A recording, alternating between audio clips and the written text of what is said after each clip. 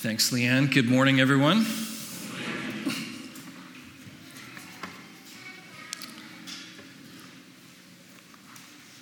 The Oscar-nominated film Shawshank Redemption tells the story of a man named Andy Dufresne.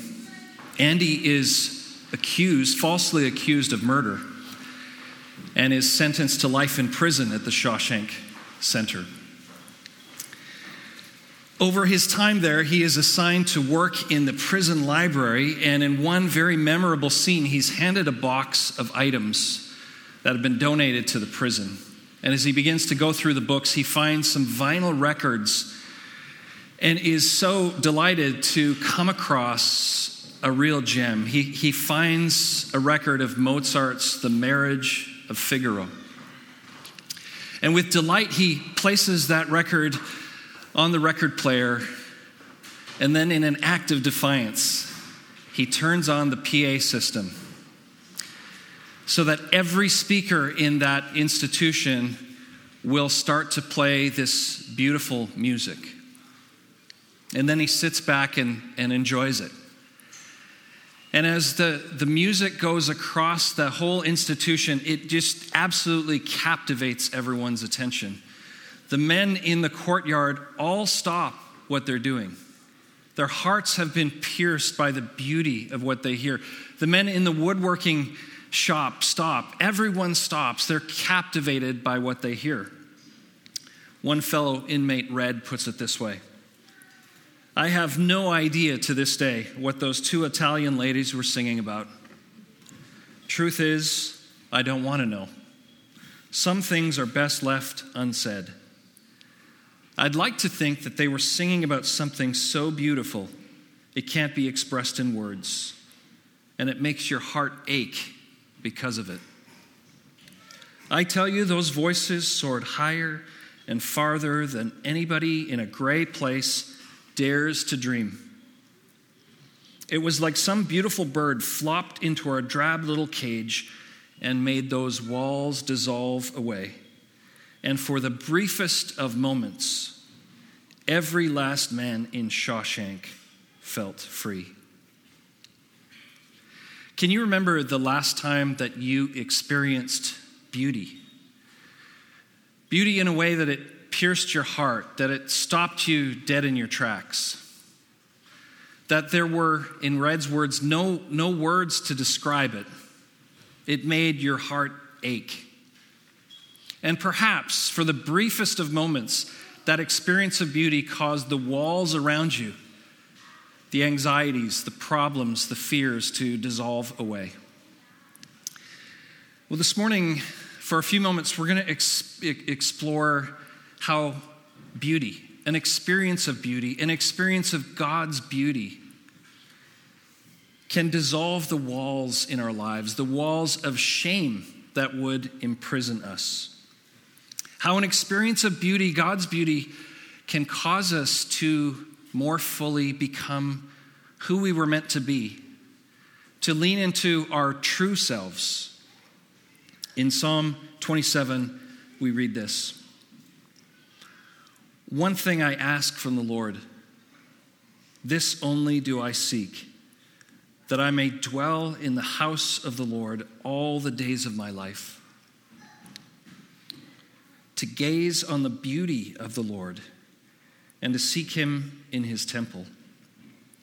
And in Ecclesiastes 3, he has made everything beautiful in its time. He has also set eternity in the human heart, yet no one can fathom what God has done from beginning to end.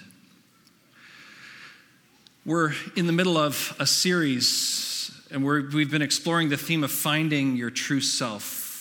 We've been talking about how shame is so universal and powerful, and how it causes us to shrink, to hide who we truly are. And yet the power of Jesus Christ brings healing to even the most toxic shame and enables us to become who we were meant to be, to find our true selves.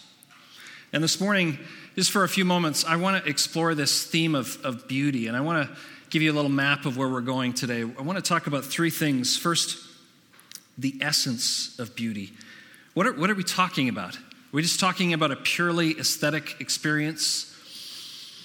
Or is it related to our faith in some important way? Second, what are the pathways to finding God's beauty, to discovering God's beauty in our world? And third, what is the experience of, as David calls it, the beauty of the Lord? What does it mean to experience that in a way that is tangible and meaningful for us?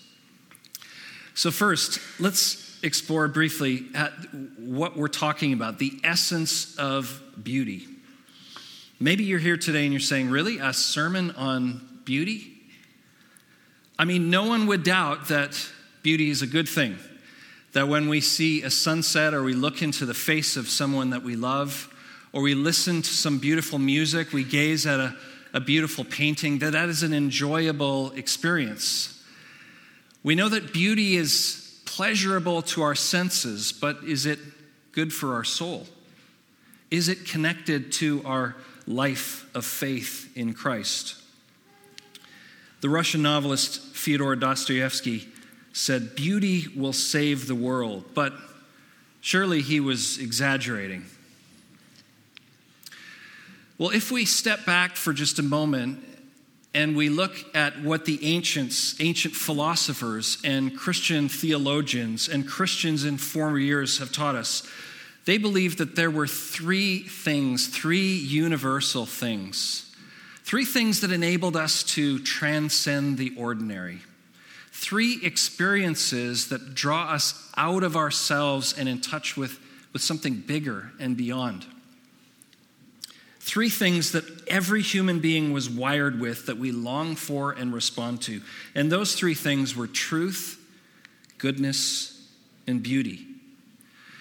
And the Christian theologians reminded us that truth, goodness, and beauty, it wasn't that God had these things, it was that God was truth. God is goodness, and God is beauty, and that beauty spills over into our world.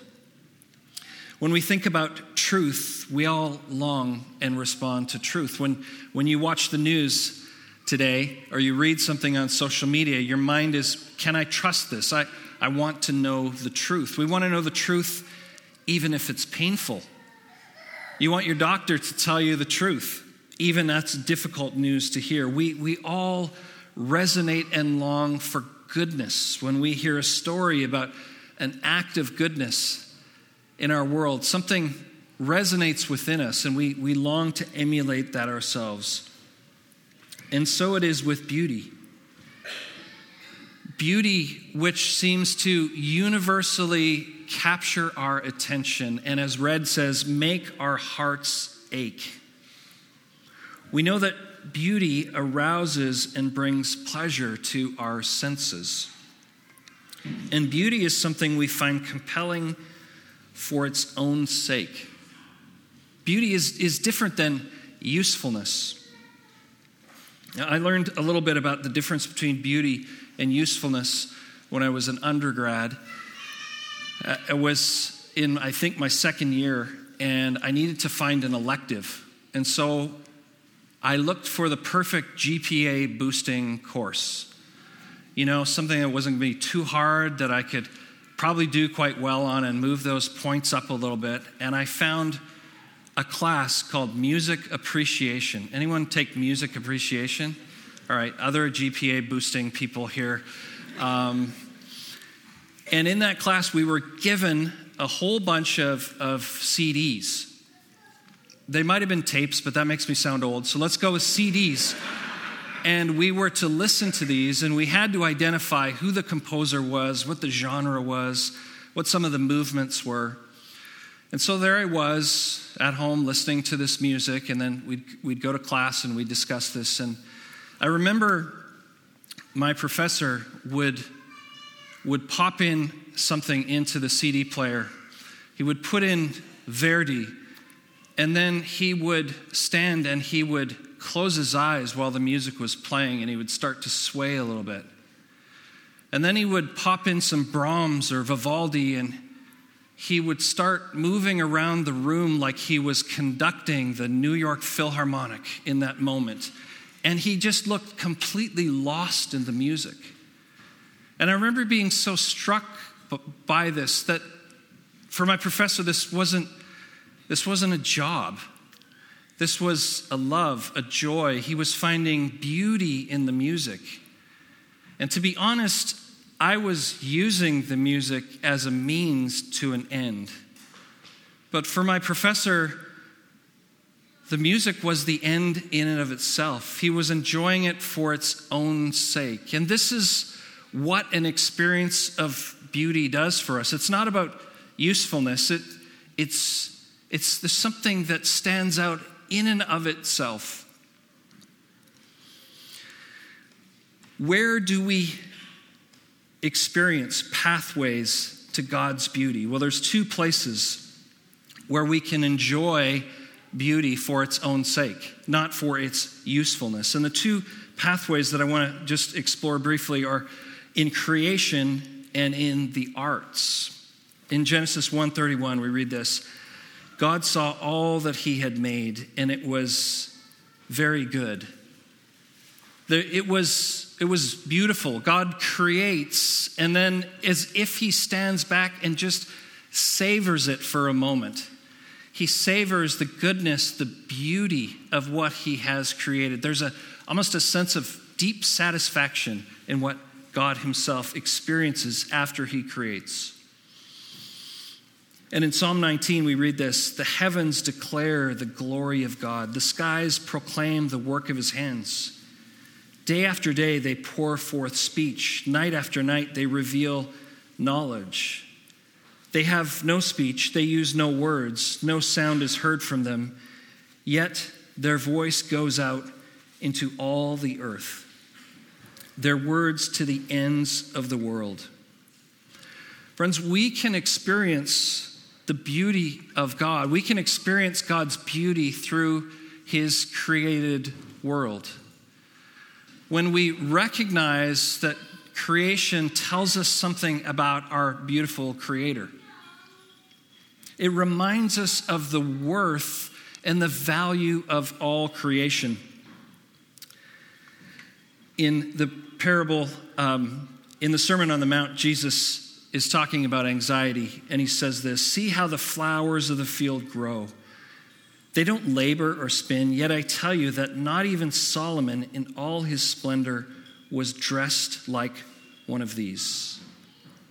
Friends, when we experience something beautiful in God's creation, we recognize that God made that he made it for his own pleasure, that he made it for our enjoyment. There's something inherently beautiful and good, and we can celebrate that. And if you've ever felt profound wonder in the face of beauty, maybe, just maybe, you are getting a small glimpse of what God feels when he sees you. As the French mystic Simone Weil put it, the beauty of the world is Christ's tender smile to us through matter. You ever experienced the smile of God upon you as you have experienced the beauty of God's creation? Or as Gerard Manley Hopkins put it, the world is charged with the grandeur of God. The beauty and experience of beauty reminds us that God delights in his creation, including us. We can see beauty in the faces of others. Two of my colleagues, Anthony and Michelle, who pastor our UBC congregation, recently were so delighted and gifted with the birth of a grandson. And I get pictures 2, 3, 4 times a day from them holding their grandson. And I look at this and I go, wow, these guys are in love. I get pictures of, I don't know how many grams their grandson is, 5 pounds, so just a tiny little guy. A couple days ago, I got a picture of him wearing a Canucks little onesie, and Anthony claims that that's why the Canucks are doing well this year as they start, because of their grandson. But there is such a a beauty and a delight as I watch them enjoying their grandson. It's not about his usefulness, of course. Little Blaine does not produce anything. He does not add financially to their family. He does absolutely no chores. And yet, as I watch Anthony and Michelle look into the face of their beautiful grandson, I can see their enjoyment, and it's just a little echo of how God looks at us. How God looks at us, and when we contemplate on his creation, we can get a glimpse of the smile of God. We know that experiencing creation and art transcends our self-focus. Some of the ancient theologians taught that the effect that sin and shame has is that we curve in on ourselves. We shrink back. Incurvatus in se, they called it. Which it's a shame that turns us in on ourselves. And when we experience beauty, that we transcend the self-focus, our little world and our little problems. It's very common that I'll be in the middle of some project, writing something, working on something complex, and I'll just feel stuck and I'll feel frustrated. And one of the best things for me to do in that moment is to take our dog Comet and to walk through the neighborhood. To, in a sense, experience something beyond myself. And if you think that it's hard to find beauty around you, here's a picture of the Mountain View Cemetery just down the road over here. This was last year. I'm not sure the leaves are that color just yet, but there's beauty all around us. And there's something about walking and hearing the crunching of leaves under my feet and seeing the beautiful colors and watching the delight of my dog Comet as he marks every tree in the entire neighborhood. And I mean every tree. There's something that changes my perspective, that gets me out of my self-focus, my preoccupation. Simone Weil said it this way: beauty requires us to give up our imaginary position as the center. Many, many, many people experience the beauty of God, discover the beauty of God through the arts. I came across a story about King George II of Great Britain. And the story is told that he went to the opening night, the premiere of Handel's Messiah. And during that moment, as the chorus, Hallelujah chorus began, the king was so deeply touched, so deeply moved by what he heard. He was experiencing beauty.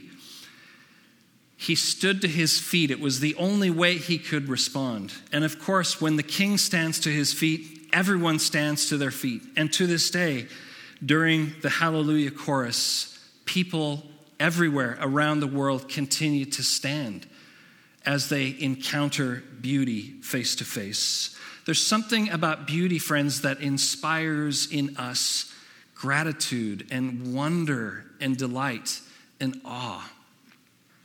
And as we come back to remembering as our series where we've talked about shame, we remember that shame and gratitude can't coexist at the same time. Shame is often associated with left brain activity. I know this is an oversimplification, but researchers tell us that feelings of shame and thoughts, shameful thoughts, primarily are associated in the left hemisphere of our brain. That's where we analyze, where we self-reflect, where we self-critique, where we self-blame, where things like judgment and comparison and ruminating on failures seems to happen. And yet, when we experience beauty,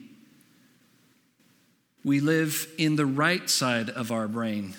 With things like music and theater and poetry and creation and play and meditation and journaling help us to get comfortable in that right side of our brain where we can experience the wonder and delight and joy.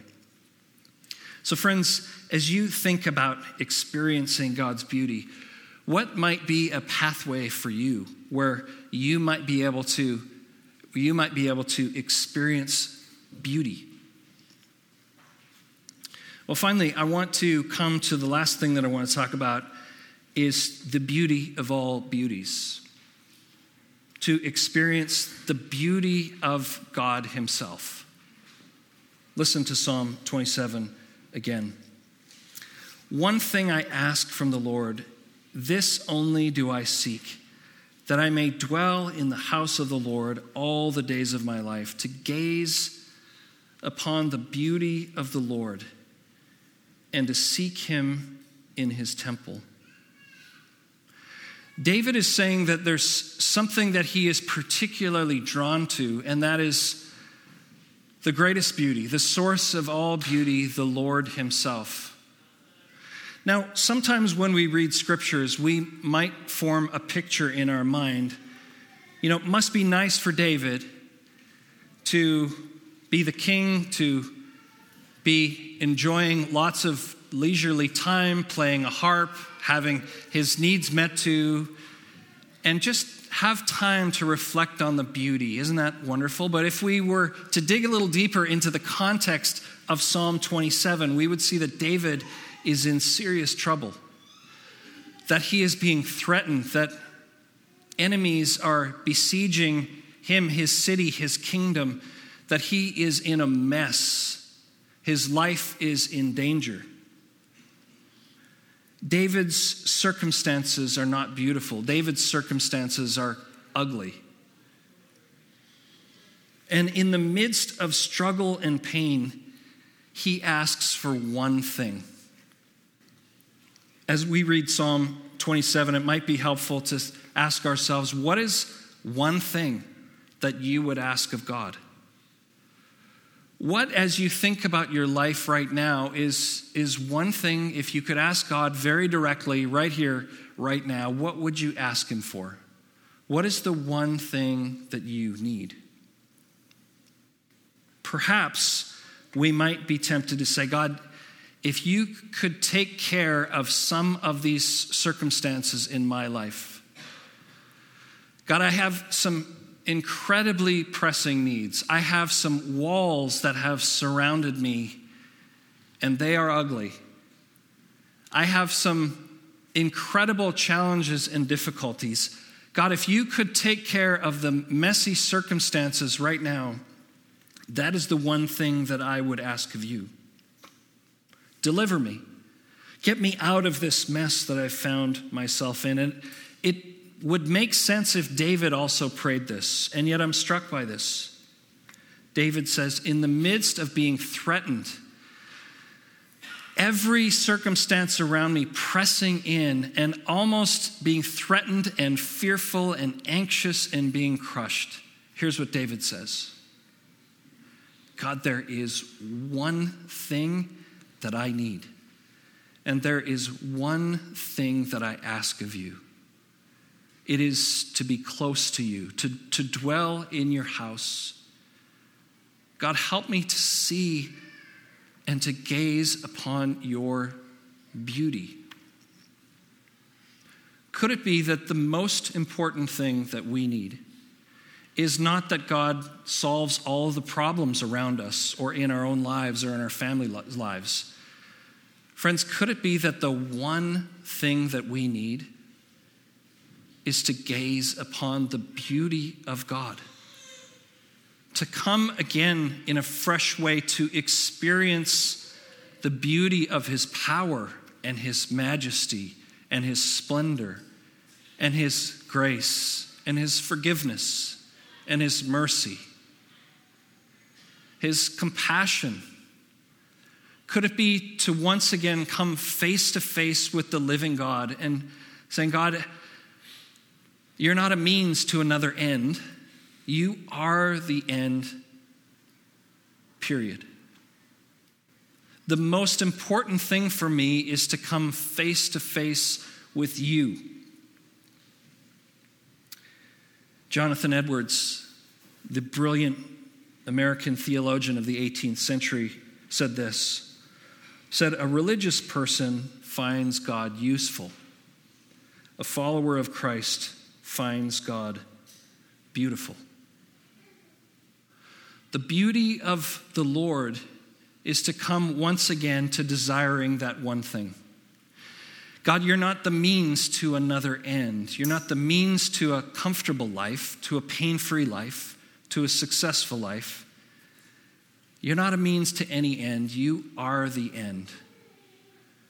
Friends, could it be that something rises up within us that says, Lord, one thing I ask is to dwell in your presence, to be close to you. I serve you, I obey you, I follow you, not for some other reason, but just to be close to you. That is enough. That is the one thing that I need.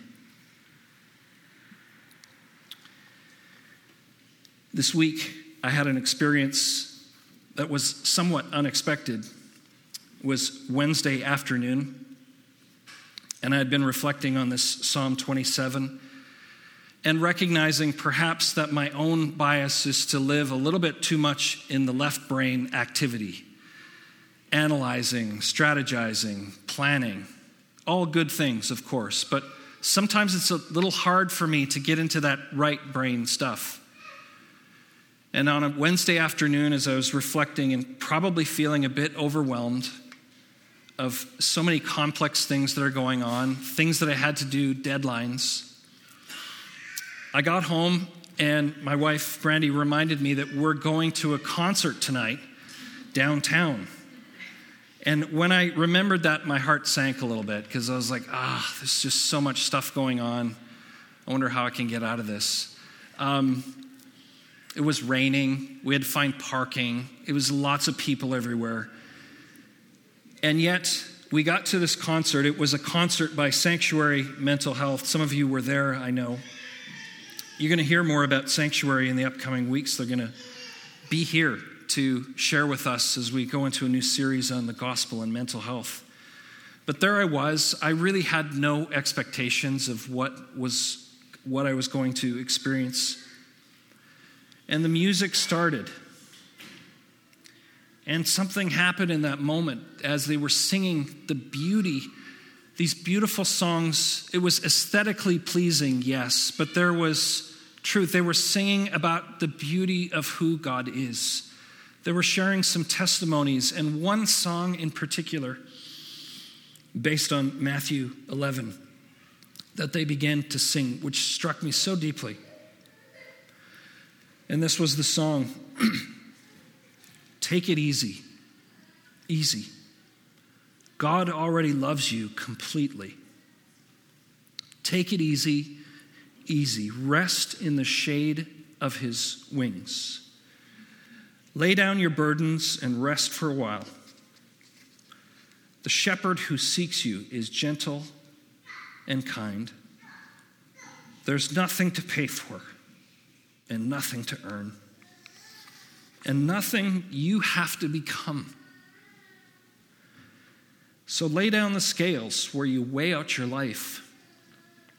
The measures are empty, so just leave them behind. The distance between his two hands are enough to tell you the depths of his love." And as this music, these words, these powerful and beautiful truths began to wash over that whole audience there, it struck me so deeply. I don't know if the air was dry or I got something stuck in my eye, but there was leaking happening, significant. Thankfully, the lights were all dark. No one saw too much of that, but it's just touched me so deeply. We could listen to 1,000 sermons. Those would be good. You can read books. Those are so important and powerful, but there's something about the way that music, the arts, gets past those walls that we set up. We know God loves us. We know that in our head, but sometimes there's a wall and we don't experience that. Could it be that the one thing we most need, the one thing that you most need, is to once again experience the beauty of the Lord? We sometimes think that being a follower of Christ is believing the right things, behaving the right way, having our theology correct, all important things. But maybe the most important thing is falling in love with Christ, being compelled and attracted to the beauty of all beauties, the beauty of who God is, the beauty of Christ himself. Each Sunday, we take an opportunity to come forward, to receive communion, to take a moment to reflect on the beauty of the Lord himself. So as you come, may your prayer be, Lord, there is one thing I ask of you today, and only one thing I seek, to dwell in your house all the days of my life, and to gaze upon the beauty of the Lord. Let's pray.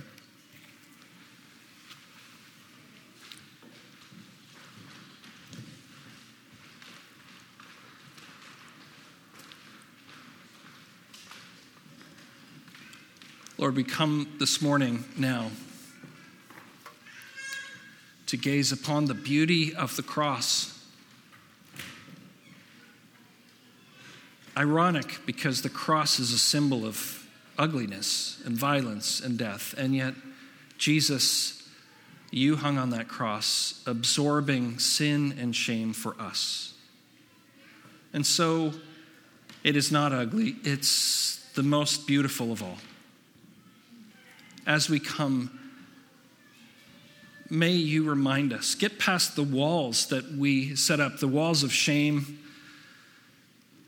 the other walls that we erect in our lives that keep you at a distance. May your beauty find a way around. Open our eyes to your beauty today, we pray. In Christ's name, amen.